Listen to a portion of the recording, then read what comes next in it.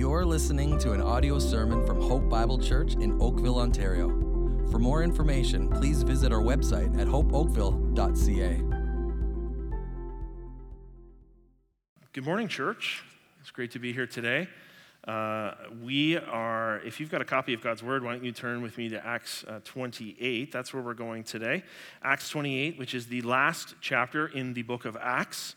And that also means that this is the last sermon in this year-long series, which began way back in September.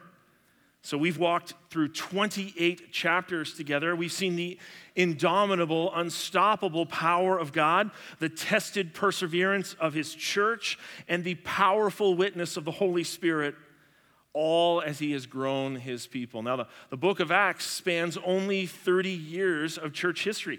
But in that time, we have seen shaking fishermen anointed by the power of the Holy Spirit and standing up to religious authorities. We've seen them healing the sick and the first followers to lose their lives, and yet they continued to speak the message of hope as thousands and thousands come to Christ. We've seen this message break out beyond national walls and reach neighboring countries. We've seen a hardened heart, the hardest heart, become blind on a road only to see for the very first time. And then we've seen this same man picked up and taken to the Gentiles, from the common folk all the way up to kings, with this same message of hope. We've seen prisons broken from the inside with a song. We've been in riots. We've been in beatings. And last week, we were in a shipwreck. And yet, we have seen life after life come to the saving knowledge of Jesus Christ. And through this whole book of the Acts of the Holy Spirit, we have seen His power to change hearts, His power to strengthen believers, His power to fill them with incredible boldness. And this week is no different, even as we finish our series together. Here's the big encouragement for us today as we see and consider again. It's this: the kingdom of God cannot be stopped. Now hold on a second, because I just said something profound. It's not my truth, it's God's truth. Maybe you're missing something. I said something very, very true, and if you let it, it will be very, very encouraging. But I think sometimes we forget that the kingdom of God can be stopped. We forget. Let me put it this way. I don't watch a ton of sports. I'm not that kind of guy, but I do like basketball.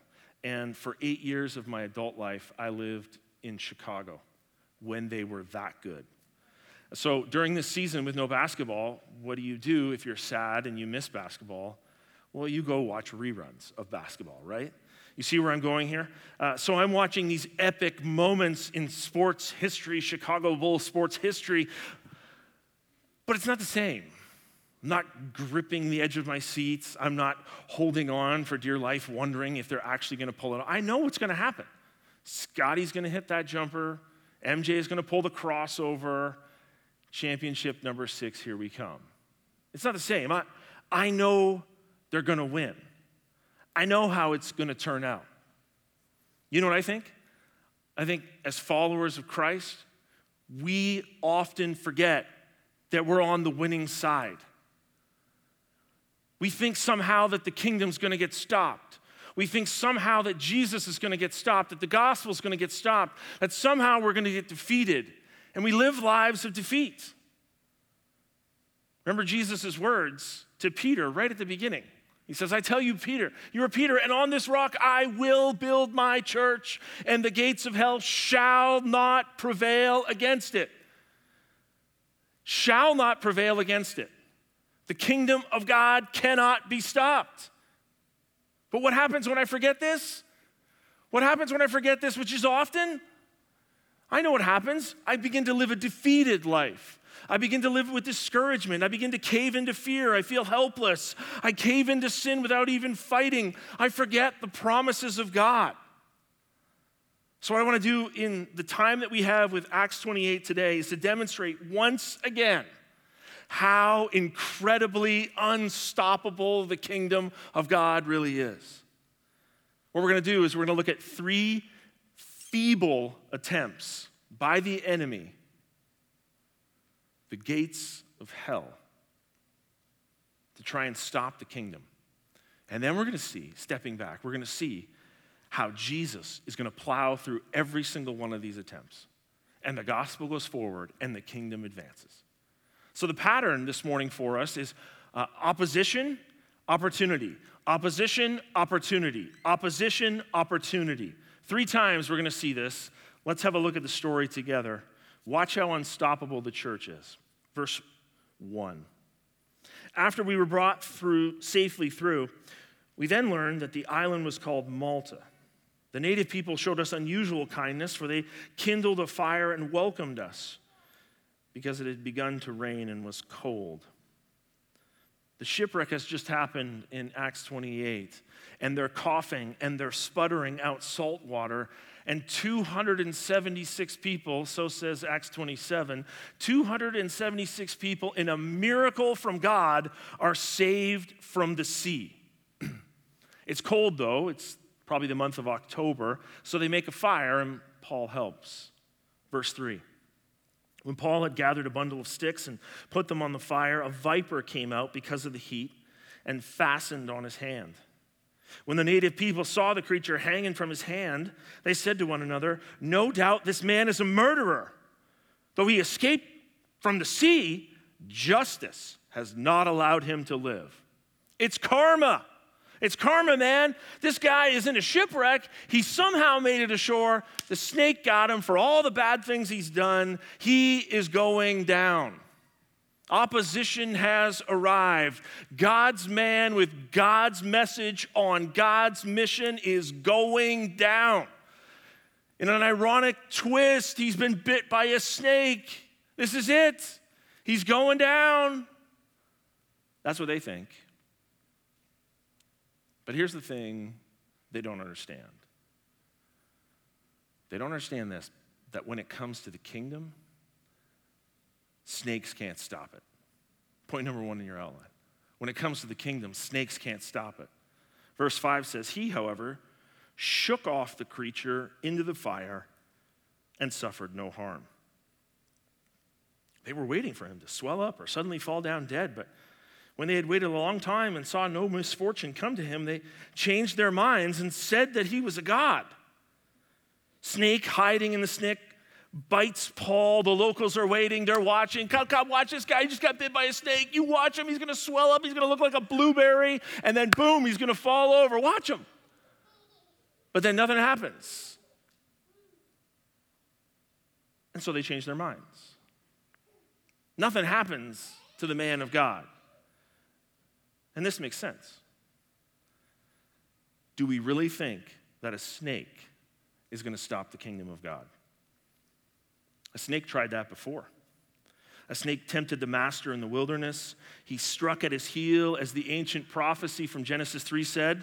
And yes, the master fell, but his fall crushed that serpent and saved us all. And what's more, the master got up from that fall and now reigns in heaven. And that old broken snake is going to get tossed into the fire soon. Come on, Satan. You're going to go with the snake thing? You're going to try the snake thing? You're going to try to take down Paul, God's man, with a viper bite? Not a chance. No swelling, no sickness, no death. Paul shakes it off because the kingdom can't be stopped. God's man is invincible until God decides otherwise. Now, let me apply this, because this is not a prescription for us to go around picking up snakes. That's a bad idea. People at home, that's a bad idea. Don't do this. Don't try this at home. No, this is not a prescription for picking up snakes. It's a description, listen, of God's provision and God's care over God's people. God's provision and God's care over God's people despite the circumstances. Even in the pain. Whatever the circumstances. Whatever the painful circumstances. What are the circumstances right now for you? What's pressing on you right now? What's the snake bite? What's the pain? Are you thinking that this is going to defeat you, child of God? Are you thinking that your God is not with you in this right now, child of God? Are you thinking that somehow God's not saying to you right now, I got this, I'm all over this, I'm in charge of all of this? Are you forgetting that it wasn't promised to us an easy life? Are you remembering that this life is difficult, that it was promised this way? God's provision and God's care over God's people, even in difficulty. Jesus said this in John 16, in this world you will have tribulation. But what? Take heart. I have overcome the world. We're to take heart in this, in the pain, in the difficulty, in the circumstances that seek to crush us. We're to take heart and remember God's provision and God's care over his people, and remember that the kingdom of God cannot be stopped. Snake tossed into the fire. There goes the opposition. Look how God uses Paul now. Here comes the opportunity, verse 7. Now in the neighborhood of that place were lands belonging to the chief man of the island named Publius, who received us and entertained us hospitably for 3 days. It happened that the father of Publius lay sick with fever and dysentery, and Paul prayed and visited him, and putting his hands, one of them snake-bitten, on him, healed him. And when this had taken place, the rest of the people of the island who had diseases also came and were also cured.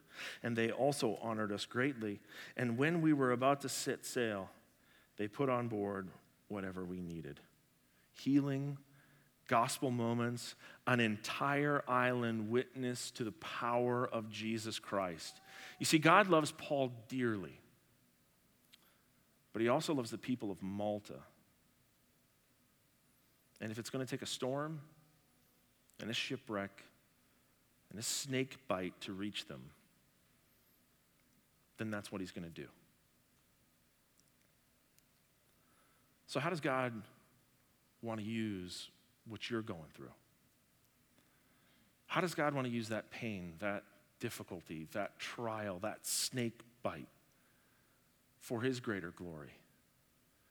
Let me ask you the question, do you view your difficulties and your pain as opportunities to tell people about Jesus? Well, they stayed there for 3 months, says verse 11. So they're leaving around February or March, end of storm season. And then verse 12, they make it to Syracuse and Sicily.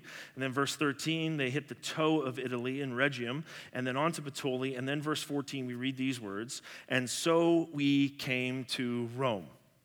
Rome. Finally, Rome. That's where he was supposed to be all along. A couple times in the book of Acts, Paul has been told by the Lord directly that he's going to Rome. Here's a couple of them right here. Right when he was saved, this is said, he is my chosen instrument of mine to carry my name before the Gentiles and kings and the children of Israel. And look at Acts 23. The following night, the Lord stood by him and said, take courage, for as you have testified to the facts about me in Jerusalem, so you must also testify in Rome. Paul is supposed to go to Rome. God had promised and God had delivered on his promise. Remember how he got there? He was initially accused by the Jewish leaders in Jerusalem of bringing Gentiles into places where only Jewish people could be, which he didn't do. And then he was accused of speaking against Jewish traditions, which he didn't do. And then he was accused of unrest in Jerusalem, which he didn't do. All of that God uses to get God's man in God's location, the right time. We're told his friends are allowed to visit him in Rome, and he's allowed to stay there on his own. He's not locked up in a prison. And then we read this in verse 17. And after 3 days, he called together the local leaders of the Jews, and when they had gathered, he said to them, now here comes the defense. Here comes the defense. Remember, he's slandered back in Jerusalem. They were trying to kill him in cold blood, and now he's going to speak to the Jewish leaders in Rome and give his defense. Here's his defense, verse 17. Brothers, though I had done nothing against our people or the customs of our fathers, yet I was delivered as a prisoner from Jerusalem into the hands of the Romans. When they examined me, they wished to set me at liberty because there was no reason for the death penalty in my case. But because the Jews objected, I was compelled to appeal to Caesar, though I had no charge to bring against my nation. For this reason, therefore, I've asked to see you and speak with you, since it is because of the hope of Israel that I am wearing this chain. That's the defense, and it's a good one. I'm innocent. I did nothing wrong. I never spoke against the Jewish people or their customs. I'm innocent. The Romans looked at my story and my life, and they declared me innocent as well. I appealed to Caesars because there were some Jewish troublemakers that were trying to kill me when I was released. I'm not pressing any charges against Israel. I only want to be clear of the charges against me, and I brought you here today, Jewish leaders in Rome, so I could tell you the story of the gospel as well. Since it's because of the gospel and the hope of Israel that I am wearing this chain. Now, what I want you to see right here is that the advance of the kingdom of God, even while Paul is in chains, is happening right here. Even while its servant is manacled, handcuffed, even while he is housebound, and freedom's limited, the gospel is going forward. The kingdom of God is advancing. And why is that? Well, because when it comes to the kingdom of God, snakes don't stop it, and shackles don't stop it either. You can picture the religious authorities back in Jerusalem when they see Paul go away on the boat. They say something like, there goes that troublemaker. Bye-bye, Paul.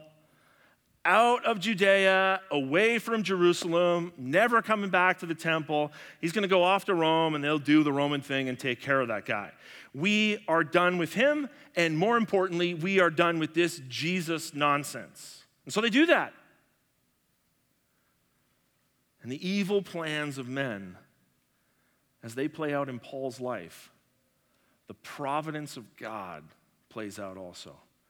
And God gets them to do exactly what he wants them to do. And what ends up happening for Paul is that God's man walks guarded by Roman soldiers into Rome, into the center of the Roman Empire. He rents a room, sets up shop, and starts meeting with people and sharing the gospel. And the peace of Rome, and the communication systems of Rome, and the roads of Rome, and the common language of Rome all pour fuel on the blazing inferno of the gospel. You can picture it, can't you? The Jewish authorities saying, we need to snuff this Paul out. So what we're going to do is snuff him out and send him to Rome. But trying to snuff out his wick, they end up pouring gasoline all over it. And the gospel begins to grow. And the gospel begins to expand. Manacled, handcuffed, housebound, freedoms limited, Paul preaches the hope of Jesus Christ because the kingdom of God can't be stopped by shackles. You can bind my hands, but you cannot bind the hands of God. You can confine me to quarters, but you cannot confine the moving of the Holy Spirit. Question, have you got that feeling lately of feeling confined? That your hands are tied a bit? Can't see you smiling. I think you are. Can you relate a little bit? Can't fix the situation, can't stop the process, can't escape, feeling like this is beyond your power to correct, confused about what to do next? Listen. Here's what's happening in that confusion. God is still advancing his kingdom. And he's using the circumstances around us to do it today. Don't think for a second that the kingdom of God is on pause in the midst of this. The kingdom of God is moving, and it's moving in your life as well, if you'd let it. Because God is always working. He's always doing good. Here's a short description of God's job description. How is God doing good? He's advancing his glory by advancing the kingdom in my life and in the world. Those aren't mutually exclusive. God wants great glory for himself, and he's going to do that by advancing the kingdom in my life and in the world. God wants to move the kingdom forward in my life. Like a good father who takes the hand of a child And as the kingdom begins to grow in my life, and as the gospel begins to sink deeply into my life, and as I begin to love Christ more and love the things of the world less, and as I begin to pursue Christ more, the kingdom of God grows in my life. And then God begins to work in me and then through me to the world around me. Here's the reality that Scripture speaks of. God's greatest aim in my life is not that I would know his love more. His greatest aim is not that I would have more joy. His greatest aim is not peace or hope in my life. Those are God's desires for me, but they come only as the kingdom of God, as the gospel sinks deep into my life, and as I begin to grow in Christ more. These are byproducts of walking by faith, of holding the hand of a good and kind, amazing God in my life. What's this mean? What's this mean? It means this. In other words, this life that you are living, that we are living, is ultimately about God and not me. But the glorious truth we celebrate is that God has chosen to include us as his children. Listen, you got this feeling that you can't fix the situation, can't stop the process, can't escape, got to wear masks, people getting sick. What are we going to do with our kids this fall? How are we going to make ends meet? When is this all going to end? What about that event that I've been looking forward to that's coming up? When am I going to be able to see my family again? When can this go back to being the way it was? Are we going to be okay? The circumstances we're all in. Listen. I say this truth, hard truth, for the ear that would hear it, the mature in Christ. If God's greatest design is to advance the kingdom in my life and in the life of others around the world, and there are distractions, and there are diversions, and there are other loves, and those need to be pushed aside for the kingdom of God to advance, then God will push them aside in your life to have more of you and in the world to reach others also. Let me say this. If there was a better way to advance the kingdom of God in 2020 than what we are all experiencing right now, if there was a better way to advance the kingdom than this, don't you think that God would be doing that instead? How has God been trying to get your attention this year? Have you been listening? How has God been working to advance the kingdom, to grow the gospel in your heart and through you this year? Are you listening to him? Listen, I know it's hard to see through circumstances. I'm in it too. I get that. Lord, help us. Lord, help us make this life about you, not about our comforts, not about us, but about your glory for our good. The kingdom of God is advancing, and shackles can't stop it. God will work in you and through you, even if you're locked up. The opposition brings opportunity. Look how things panned out for our boy Paul. The Jewish leaders in Rome say in verse 21, we actually haven't heard anything about you that's bad, Paul. And what's more, verse 22, we actually want to hear this message of the gospel. And we'll set a date for it. Then we read this in verse 23. When they had appointed a day for him, they came to him at his lodging in great numbers. From morning till evening, he expounded to them, testifying to the kingdom of God and trying to convince them about Jesus, both from the law of Moses and from the prophets. Remember, Paul knows his Bible really well. Opening verse after verse, here's Jesus, here's Jesus, here's Jesus, here's Jesus, here's Jesus. What's happening here? Paul is sharing the gospel with the Jewish leaders in Rome. That never would have happened. Open witness of the gospel to those leaders. Chained, but free to preach. Chained, but having lost nothing. Chained, but free in his heart. We step back and look at the opposition again, and we got to ask the question, come on, Satan, really? You thought chains were going to stop the kingdom?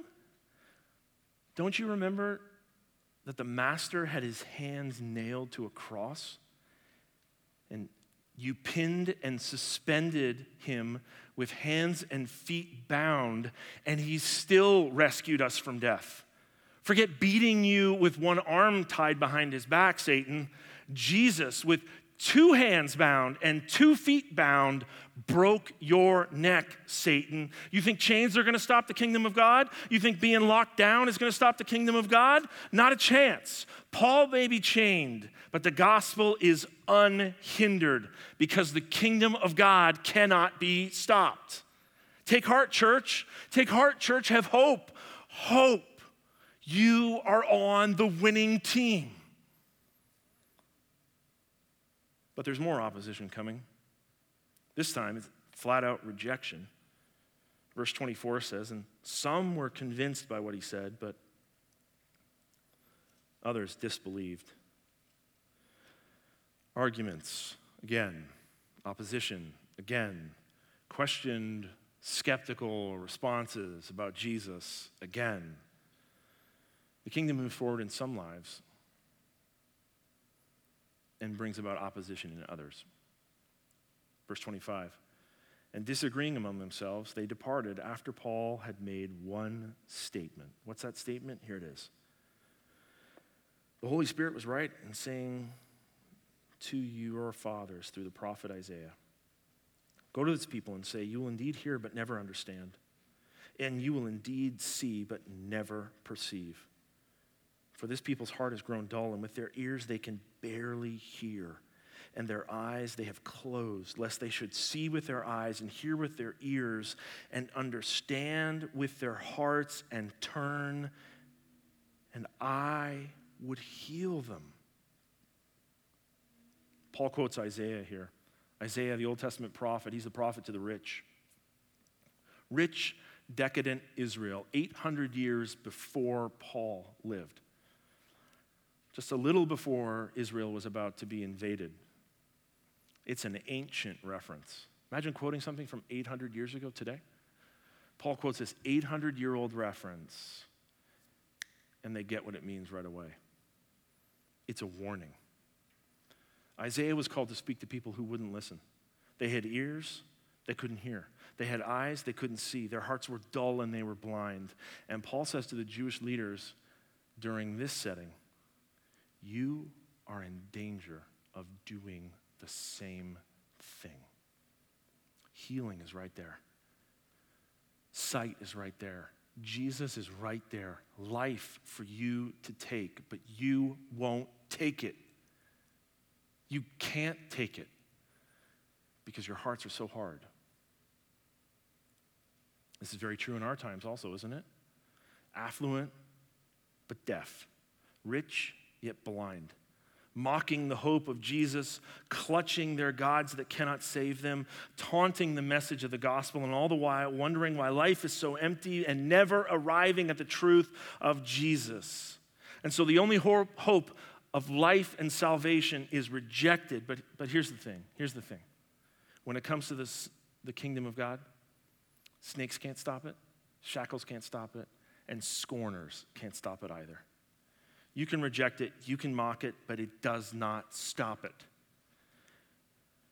Because if you don't want it, someone else does. Verse 28 says, therefore, let it be known to you, says Paul, let it be known to you that this salvation of God has been sent to the Gentiles. Listen to these 3 painful words. They will listen. And the kingdom of God advances. And the message of Jesus Christ reaches hearts of those who will hear it. That this Jesus surrendered his life and his throne on high. His hands and feet were confined as he is nailed to the cross. He walks this sinless life. He suffers scorn at the hands of men. Men he came to save. And he hangs upon the cross and pays the punishment for our sin. Is bitten by the snake, as it were, and dies. And yet he rises on the 3rd day and offers life and forgiveness and hope and the kingdom of God to anyone who would follow him. Verse 30, Paul closes. We hear that he lived there for 2 whole years at his expense and welcomed all who came to him, proclaiming the kingdom of God and teaching about the Lord Jesus Christ with all boldness and without hindrance. And that's how the book ends. But that's not how the story ends. We just covered the first 30 years. But a lot happens from here on out. Because this isn't a story, the beginning of a story about Paul. It isn't the beginning of a story about Peter. It's the beginning of a greater story.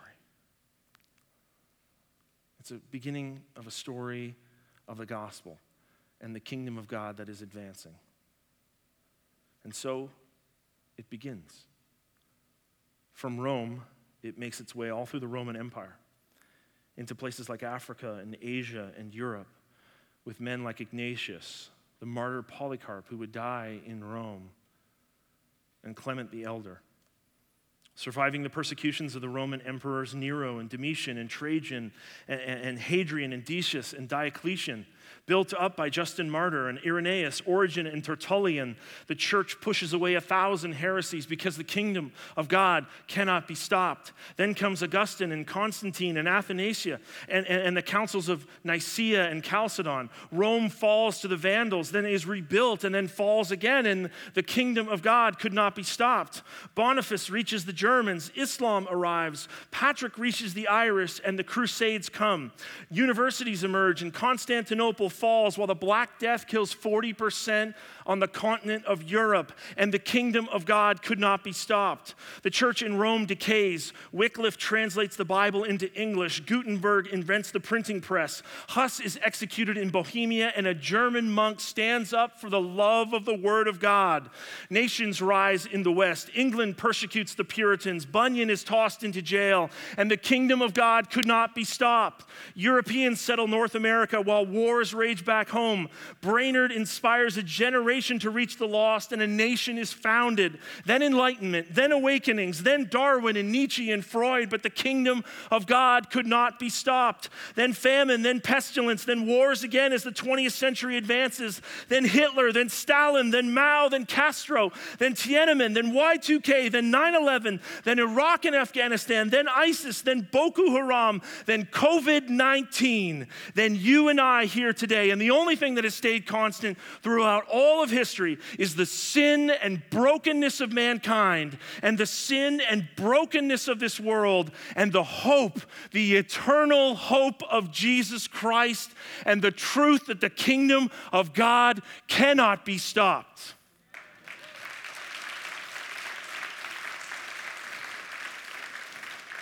You can throw a snake at it. You can chain it up. You can throw scorn all over it, but nothing stops its advance. And why does nothing stop its advance? Nothing stops the kingdom. Because nothing stops the King of Kings. They beat him, they killed him, they buried him, they threw a stone over his grave and laughed. And in the greatest comeback in history, he brought himself back to life. Loved ones, if the message of Acts has taught us anything, it's that this life is not about you. Acts is not a biography of Peter or Paul or the early church. It's a story of how Jesus loves the world and how he is reaching the world. This life is about Jesus, and so we take heart, even facing difficulties. Even facing limitations on freedom, even facing opposition, we know that the Lord is advancing his kingdom in us and in the world right now. That's his plan. And it's perfect. But I don't understand it a lot of days. But I know he wants to do that in my life. And I know he wants to do that in your life as well. We need to lean in. As difficult and as painful as this appointed moment in history can be, we need to lean in and see God work marvels in our hearts as the kingdom advances in us and then see God work through us as the kingdom of God advances around us. And may millions come to know him.